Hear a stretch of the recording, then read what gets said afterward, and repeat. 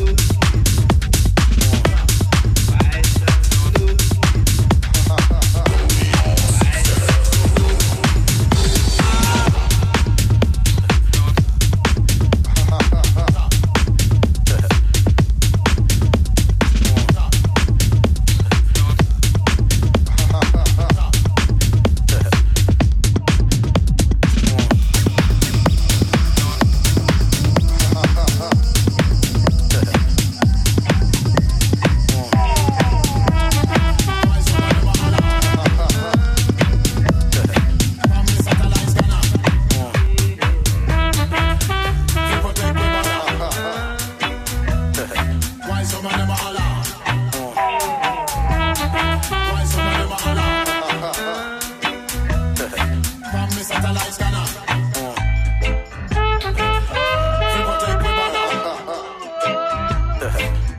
MC on every corner.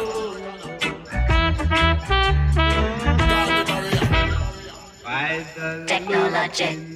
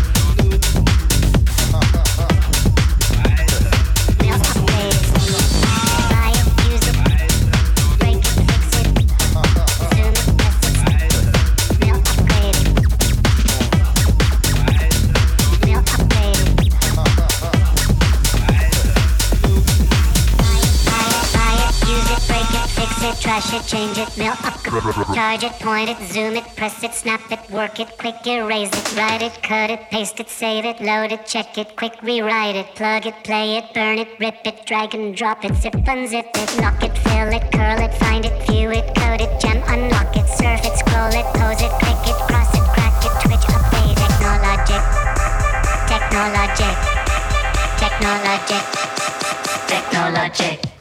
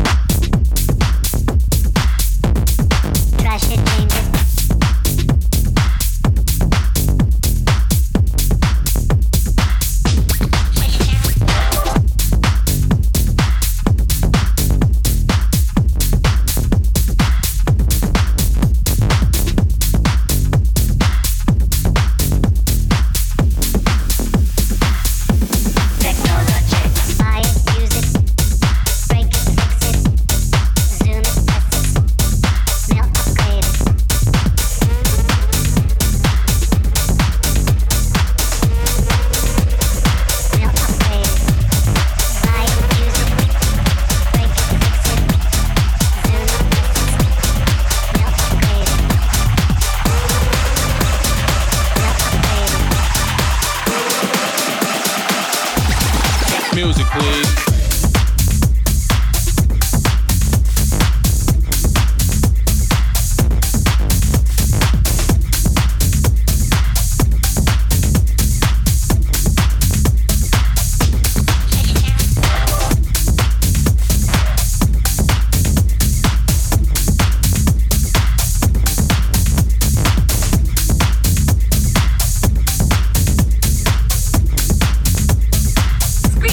Scream for dad.